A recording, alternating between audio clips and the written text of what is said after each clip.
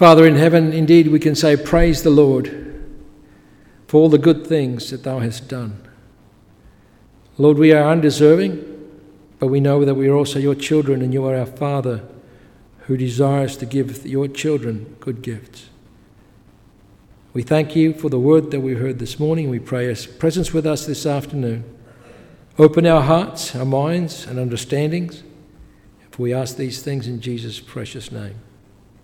Amen.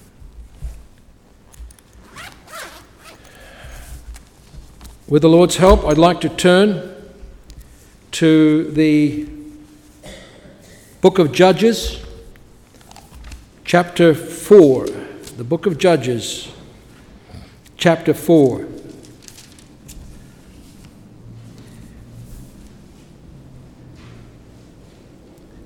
This follows the book of Joshua.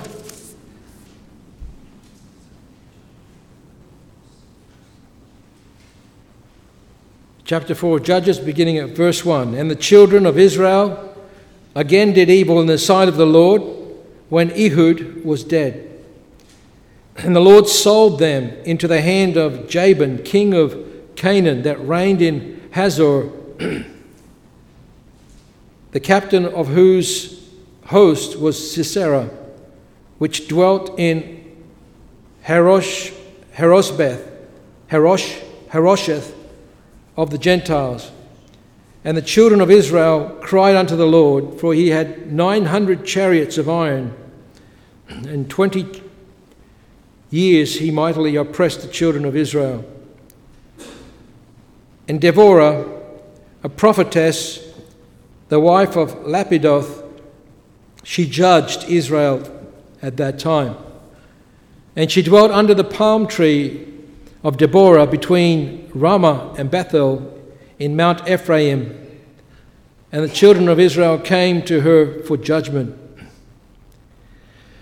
And she went and called Barak the son of Abinoam of Kedesh Naphtali, and said unto him, Hath not the Lord God of Israel commanded, saying, Go and draw toward Mount Tabor, and take with thee 10,000 men of the children of Naphtali and of the children of Zebulun? And I will draw unto thee to the river Kishon Sisera, the captain of Jabin's army, with his chariots and his multitude. And I will deliver him into thine hand. And Barak said unto her, If thou wilt go with me, then I will go. But if thou wilt not go with me, then I will not go. And she said, I will surely go with thee, notwithstanding the journey that thou takest shall not be for thine honour. For the Lord shall sell Sisera into the hand of a woman. And Deborah rose and went with Barak to Kadesh. And Barak called Zebulun and Naphtali to Kadesh. And he went up with 10,000 men at his feet, and Deborah went up with him. Now Heber the Kenite, which was of the children of Hobab, the father-in-law of Moses, had severed himself from the Kenites and pitched his tent unto the plain of Zanaim, which is by Kadesh. And they showed Sisera that Barak the son of Abinoam was gone up to Mount Tabor. And Sisera gathered together all his chariots, even 900 chariots of iron, all the men that were with him, for Harosheth of the Gentiles, from Harosheth of the Gentiles unto the river of Kishon.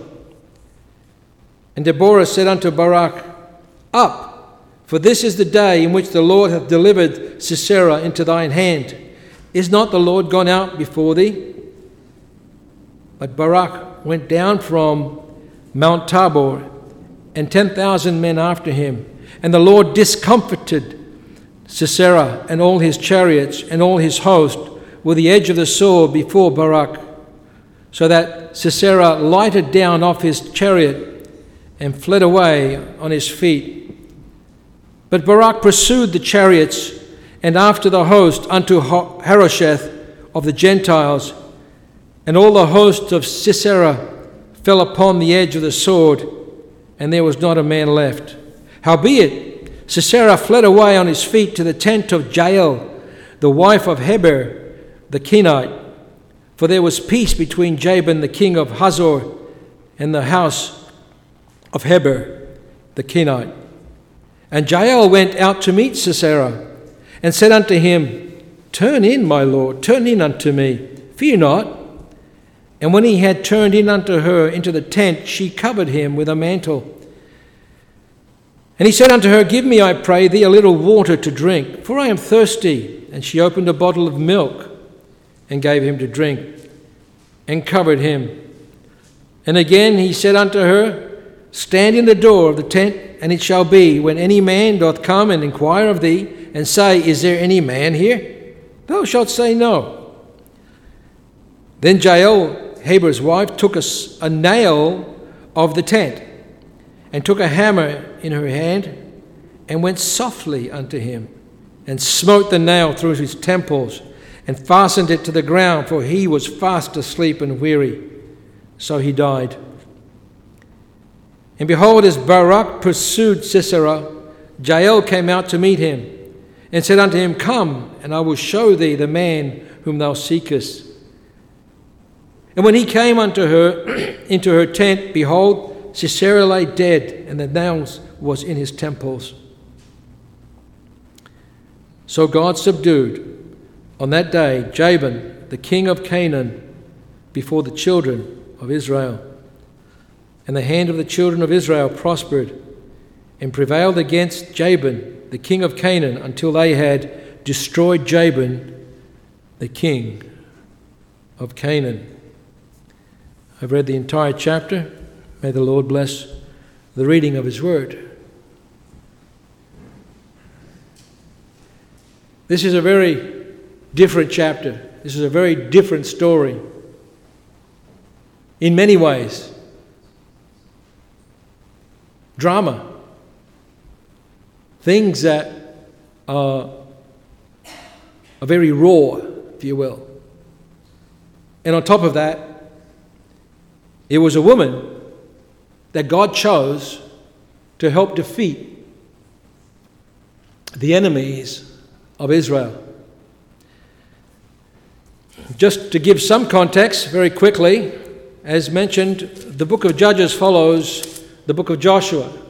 Joshua was commanded by God to take over the job of Moses to bring the children of Israel into Canaan, if you remember. Moses was disqualified because of his disobedience. He never sanctified the Lord in the eyes of the people when he smashed the rock with his rod instead of speaking to the rock to bring forth water. And so Moses stayed on the other side of the river Jordan and died on Mount Nebo. And Joshua took them in, and God had commanded them, if you read the first two chapters, there's a summary of what God had commanded them to do when they entered the land. They will get rid of the land of Canaan of 7 tribes, 7 nations, drive them out, and they will then inherit and dwell in the land, and the land will be partitioned between the tribes of Israel.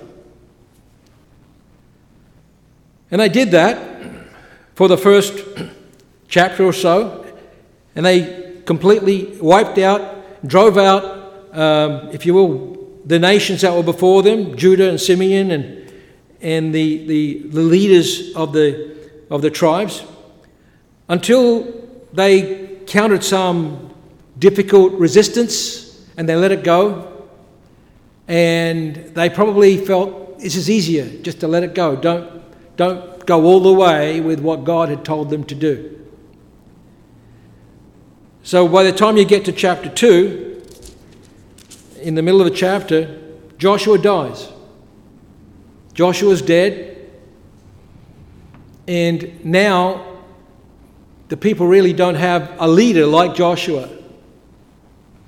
But instead, God commanded them to appoint judges. They came in one at a time. There were 12 judges in the nation of Israel. And God appointed them one at a time. The first one was Othniel, and Othniel was the son of of Caleb's younger brothers, and he was like a first cousin, if you will, to Caleb, Othniel. And he was given the commission to do, and he did what he did, and then they had for 40 years peace, and later on Ehud came and they had 80 years peace. Finally, after there was a very short stint by a judge called Shamgar, who, it says, is almost like a Samson feat, where he killed 600 of the enemies with an ox goad, the thing that prod the oxen to keep ploughing. Just something like Samson with the jawbone of an ass, where he defeated 1,000 Philistines. And then, after that, it seems to be people were satisfied and people were relaxed. And then they went back into their sin. They went back into idolatry. They went back into worshipping Baal and Ashtaroth. They began to intermarry with the pagans and the heathen around, the ones that they should have driven out and completely destroyed. They began to marry with them, and with that came their worship, idol worship, and they did evil in the sight of the Lord. And this was a template for what happened in the book of Judges. After God had punished them, it says, it's a very interesting word. Look at that word that we read in chapter 4, where it says, in chapter 4, verse 2, it says, and let's begin with verse 1. And the children of Israel again did evil in the sight of the Lord when Ehud was dead. So the third judge died, and then they went back into doing evil. And verse 2 says, and the Lord sold them into the hand of Jabin the king. What does it mean? The Lord sold them. He didn't get any money for them. He didn't get any compensation for them. But that word there, sold, is like he didn't want to possess them anymore. He gave them up. He allowed them to go into the battle and lose against their enemies with the intent that they will once again learn that they can do nothing without God, and they will basically pay for their sin. They will reap what they sow. Because they forsake God, God says you're on your own. And it says here he wanted to prove them. He did this because he wanted to prove them. And that's the first thing that happened when they forsook God again, and God sells them. And the children of Israel then cry unto the Lord when they get beaten and defeated and brought back under, if you will, servitude to those that are around them. And so the next thing that happens in this cycle, in this circle, this vicious circle of their lives, and the children then cry unto the Lord, for he had, when this king Jabin sends his commander Sisera from the north to fight them, they cry unto the Lord. Why? He had 900 chariots. And 20 years he mightily oppressed the children of Israel. So they cry unto him, like Israel in Egypt, oppressed by the pharaohs, oppressed by the taskmasters, crying unto the Lord. And then Lord God sends them Moses and delivers them. And after he sends Moses and delivers them, then they complain and then they murmur. And isn't that the cycle that goes on today? Isn't that the cycle that goes on today? Not necessarily, it could be happening on a global level, on a national level, when God will punish nations. But what about in our homes? What about in our families? What about in our churches? When children decide to go off and do their own thing, you know, one of the verses that highlighted the book of Judges is I think it's in chapter 21. It says, and the people, because there was no king, And because God, I'm just putting this in, and because God was not their king, they continue to do evil in their sight. They continue to do evil according to their own eyes. They followed what their own eyes led them to do, what their feelings were, how they understood that they should live in their own sight, in their own eyes. And so God says, you want it? I'll let you do what you want to do in your own eyes. And then they get themselves into trouble. And then they cry out unto God. We don't have to look far. I don't have to look far. Happened with me, happened with my family, happened with your families, where people will not heed the word of God, but they do things in their own eyes, what's right in their own eyes. And then they cry out to God. Again, I was talking to an individual this week,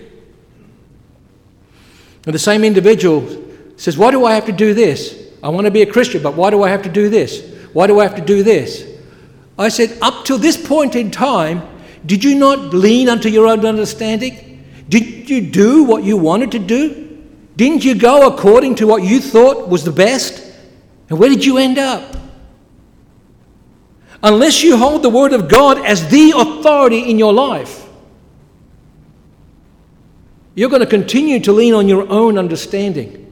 And then you're going to come to the point and say, oh, I made a mistake. Oh, God, help me. How many marriages have ended up in divorce because of that? How many relationships have been broken? How many career turns did I have to make because I didn't follow what the Lord told me to do? But I leaned onto my own understanding. When God says be honest, when God says be truthful, when God says be honest, open, and we tell lies and we try to deceive other people, it catches up to us. And then we get into more trouble. I'm speaking as a general. In general, I'm speaking we as a whole, not anyone individually. And so we do things the way we think we should do them, and then when we get in trouble, oh, God, help me.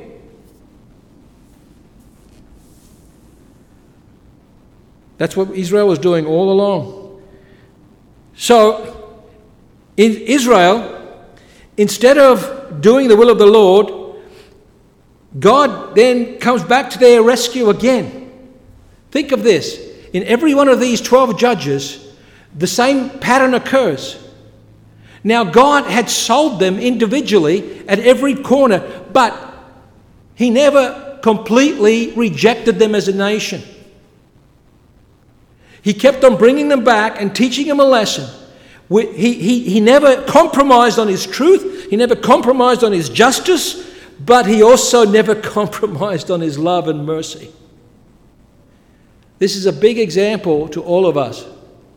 Yeah, we see the judges, Israel, spiral down more and more and more and more into corruption. But God didn't let them go all the way, completely rejecting them as His people. He still loved them. They were still the apple of His eye. In Jeremiah, it says to Israel, to Judah, Israel was already gone by now. Israel was already taken captive by now. But to Judah, He says, you know, I've divorced you, but I'm taking you back. He's going against His own word. He shouldn't take back His own wife that He had divorced, but He says, I am taking you back. He went against the law of Moses to say, I am taking you back. Why? Because I've loved you with an everlasting love. So saying the same thing to all of Israel that was still together yet. They cry and they raise a prophetess. God has this prophetess Deborah, the wife of Lapith, and she became a judge of Israel at that time. It says that she sat under the palm tree between Ramah and Bethel. Apparently, she lived probably closer to Bethel, and she would sit under a palm tree, and the people would come to her for counsel, for advice. So she was a prophetess, but she also judged Israel in that fashion. And some people question, why would God choose a woman? Doesn't the New Testament say, the man is the head of the wife, and the wife is, and the head of the man is Christ, and the head of Christ is God? Why is now a woman leading the nation of Israel?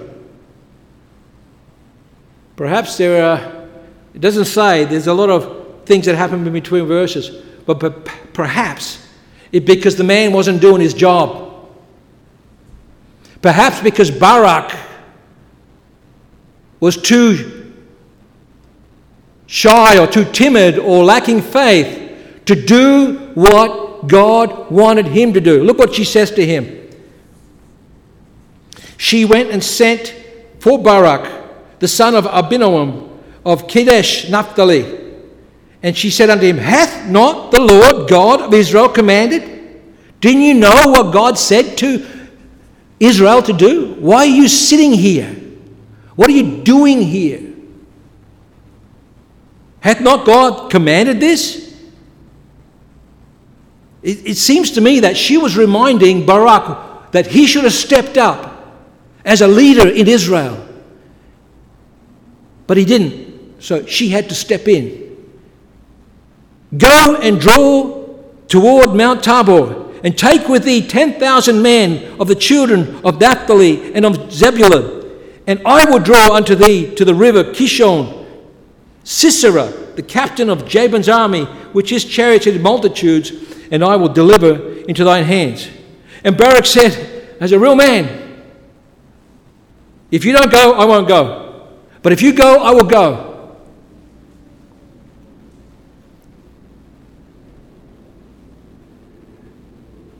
This had never happened before. God used a donkey to show Naaman what he should do.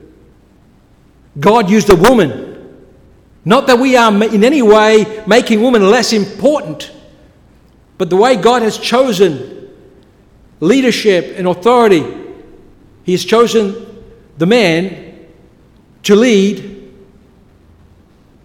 But the women have been used in tremendous ways throughout the Scripture, in the Old Testament and in the New Testament. Whether it was Rahab, whether it was Esther, whether it was Sarah, whether it was Rebecca, whether it was Deborah, whether it was the daughters of Philip that prophesied, whether it was the disciples that followed Jesus around with the women that ministered to Christ. God has always used both men and women, but ascribed to men the authority in the household, in the leadership. So Deborah said, I'll come with you. And they go all the way up to, it says, Kadesh Naphtali. Naphtali was the northernmost, if you will, tribe where it was ascribed as allotted land. There was Zebulun below it and Naphtali above. So they go all the way up past where Sisera is, and there they gather the two tribes, Naphtali and Zebulun. And now they're going to make their counter-offensive, if you will, or their offensive when they come back down to Mount Tabor, which is just between the Dead Sea and the Sea of Galilee. And they had these chariots, these 900 chariots.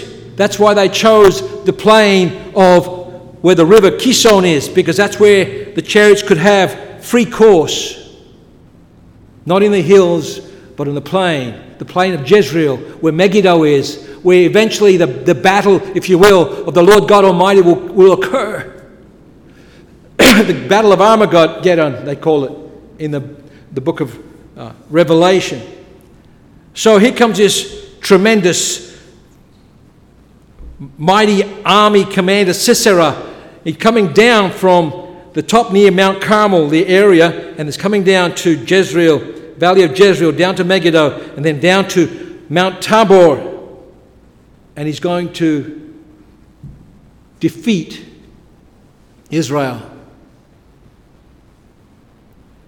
This was a trap. Deborah, she said, you come with me up there and I'll draw in Sisera. And when this happened, there was a mighty slaughter. A mighty slaughter.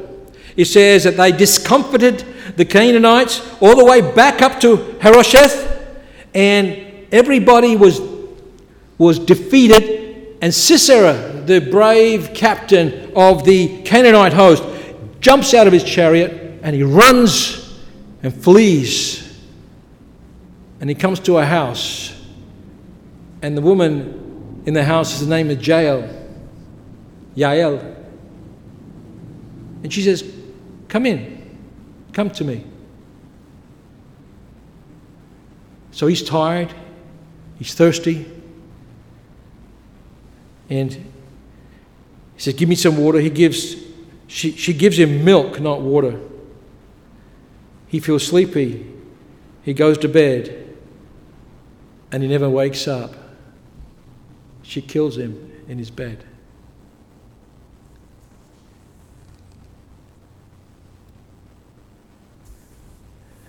They defeat them with a mighty defeat. If you go to chapter 5 is nothing but a rehearsal of what happened in chapter 4.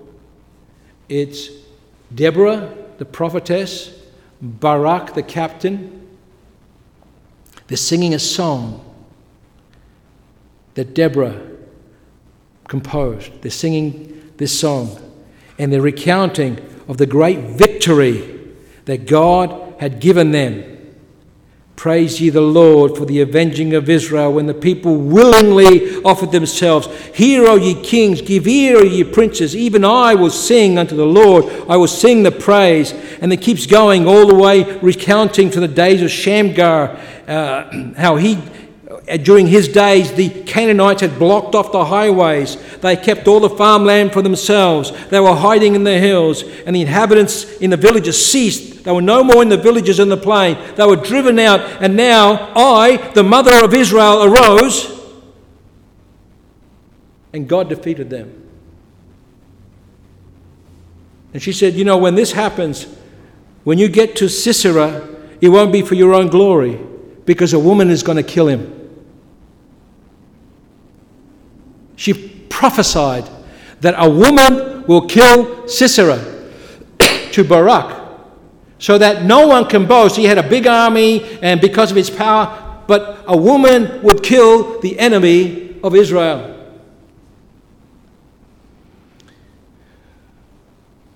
And what is that saying to us?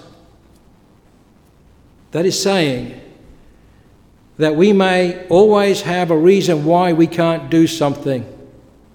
The job's too big for me. I've never done it before. Someone else should do it. Somebody with more talents, with more power, with more ability, with more money, with more time. We heard that this morning. And yet God. What does it say in 1 Corinthians chapter 1? Look around you, brethren. There are not many mighty, not many noble, not many wise after this world that God has called. But he's called the base things of the world to confound the wise, the weak things to confound the mighty. That's our God all over again. His character is just etched in almost every page of Scripture, where you see the way he deals with his people, his consistency, his power, his wisdom, his understanding. And yet men still seek to go doing things that are right in their own eyes. And what may seem a contradiction, God turns into a victory. And so when things get tough, we give up. We don't see the God of the Bible. We don't see the character of God. We say, God will do it for somebody else, but He won't do it for me. Because there were people that were bystanders. There were those that were sitting on the sidelines. This is what Deborah said and sang.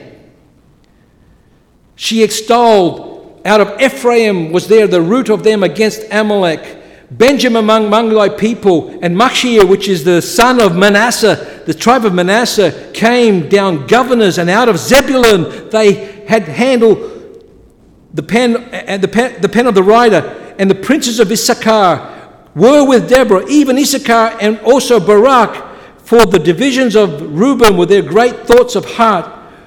And then she started saying, where were you?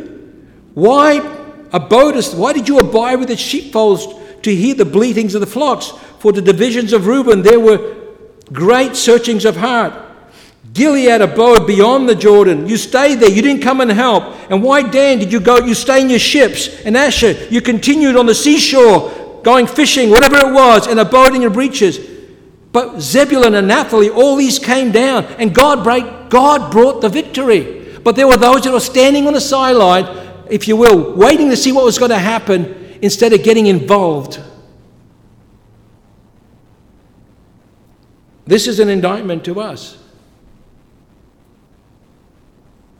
Are we standing on the sidelines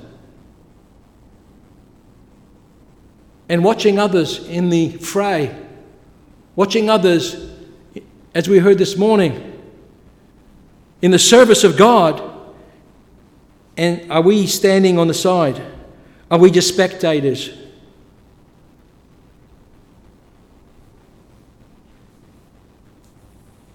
You know, the picture given before of the tabernacle, when God told Moses to build the tabernacle, and all the furniture that would be placed in there, and all the responsibilities of chiefs, of the priests and the Levites, what they had to do, and the artifactors, Bezalel and others that would do things, but Israel will be outside the camp on north, south, east and west, 12 tribes all circled around. And when worship came about, they would be there almost like spectators, seeing what's happening in the tabernacle.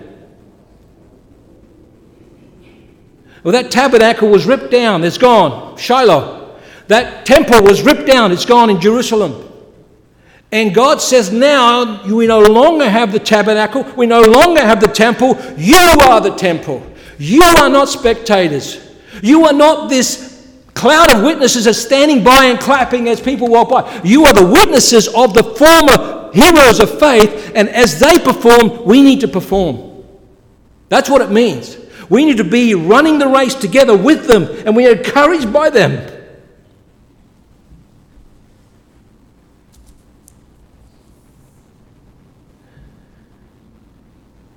Then the kings came and fought the kings of Canaan in Tanakh by the waters of Megiddo. The river Kishon flowed through Megiddo. They took no money for the gain. They fought from heaven. The stars in their courses fought against Sisera. What does that mean? That God brought in cosmic forces, the forces of nature, if you will, that man cannot control. Why do we say that? Because it says the river of Kishon swept them away. The ancient river, the river Kishon, oh my soul, thou hast trodden down the strength. But that's what they used. They used the banks, they used the valley to drive their chariots through. But all of a sudden it was flooded. There's a commentary by, whether it's true or not, what was the cause of this sweeping away in this big torrent down the river, destroying the enemy? Josephus says, and he's commenting on this event, for God, down came the hail and the rain and the torrents, and it completely swept away the enemy. Did it happen that way? I can't confirm that. I wasn't there. But somehow it happened. God made it happen. So I said, where did these stars from heaven come from? Stars, if you remember in the book of Job, actually are names for angels. They're different descriptions of angels. Where were you when I formed the earth? And the stars sang for joy. The angels sang for joy. God can work in natural ways, supernatural ways. He can use men. He can use anyone He chooses, and He chose to do it that way that day.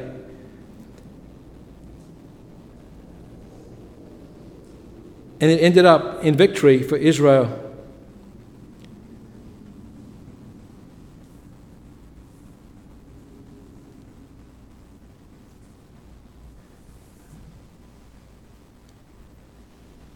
The mother of Sisera was looking out the window, it says here, the last few verses of chapter 5. She's looking to see, where's her son? He's not coming home. He's supposed to be home by now. And her friends are saying, oh, they're probably dividing the spoils. They're probably having a good time now. They got they got 2 women each. They got all this food, all this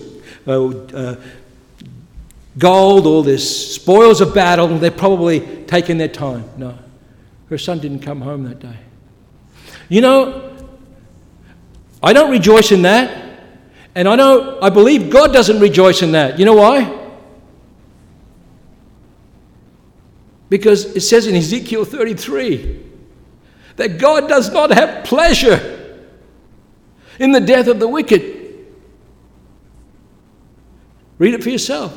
God does not have pleasure even in the death of the wicked. I was watching a news clip the other day, and they're always showing these clips about, Ukraine did this, Ukraine did. Watch the Ukrainians as they fish out the Russians out of the trench. And you see them going in there and throwing in grenades and shooting them out. And I thought, oh, that must be horrible for anyone. I don't feel good about that. I don't feel good about even Russians that are supposed to have started the war, that they're getting slaughtered because of one man's decision to invade Ukraine. I don't have pleasure in that. How much does God have pleasure in that? He doesn't. It shows you that God does love mankind. He doesn't have pleasure in the death of the wicked. But He allows things to happen. He says to you and to me, if you want to go your way, you will bear the consequences of going your way, of doing things that are right in your own eyes.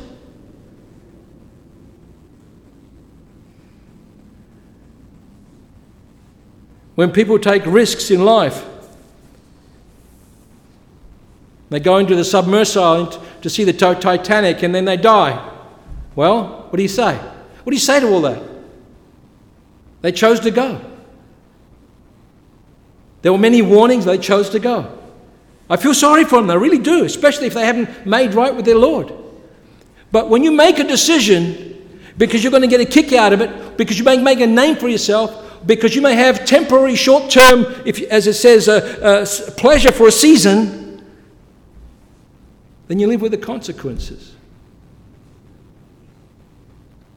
God does not have pleasure in the death of the wicked.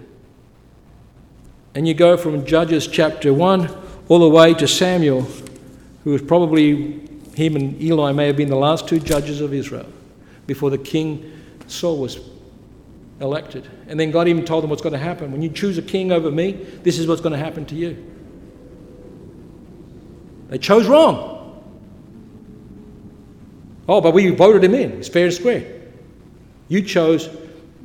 God says to Samuel, when Samuel was so discouraged, he says, Samuel, don't be discouraged. They didn't reject you, they rejected me.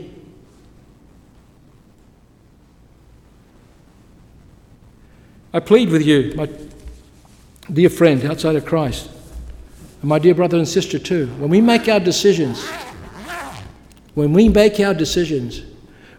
take especially decisions that have long-lasting and maybe eternal consequences, are we doing it with our own understanding? Or are we committing our way to the Lord? That's my prayer to us all, in Jesus' name. Amen.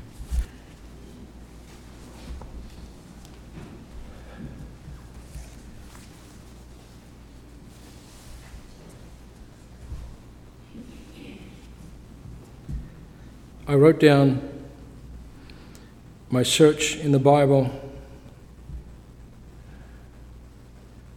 These 5 times the Lord said this. Deuteronomy 12, while the people were still travelling to Canaan. Ye shall not do after all the things that we do here this day, every man whatsoever is right in his own eyes. Judges 17:6. In those days there was no king in Israel, but every man did that which was right in his own eyes. Judges 21:25. In those days there was no king in Israel. Every man did that which was right in his own eyes. Proverbs 12:15. The way of a fool is right in his own eyes, but he that hearkeneth unto counsel is wise. Proverbs 21:2. Every way of a man is right in his own eyes, but the Lord pondereth the hearts. Just like Israel seemed never to have learned their lesson, it seems that we have a hard time learning lessons as well, because we do things that make sense to us. Instead of accepting, once we have accepted that the Word of God is the authority on our lives, and we don't have to appeal to any man's opinions, then we're on the right track, and it will fare well. The beginning of understanding and the beginning of wisdom is the fear of the Lord. And we receive that from the Word of God. I just pray that every one of us can look around. Like Paul said to the church at Corinth, look around you, brothers. Look around. Look what God has chosen. Look around this world. See where churches have gone because they've leaned to their own understanding, because they've had compassion and not say, what does the Lord say about this? Because they compromise and not say, what does the Lord say about this? I pray that, first for myself, that I don't ever do that compromise because of compassion, human compassion on someone, but what does the Lord say about this particular issue? And I want to leave on a very positive note. Despite all that happened in the book of Judges, God still loved Israel. God still loved Israel with an everlasting love. So much that Jesus came first to the sheep, the lost sheep of the house of Israel. To him be the glory evermore. Amen. This concludes our service.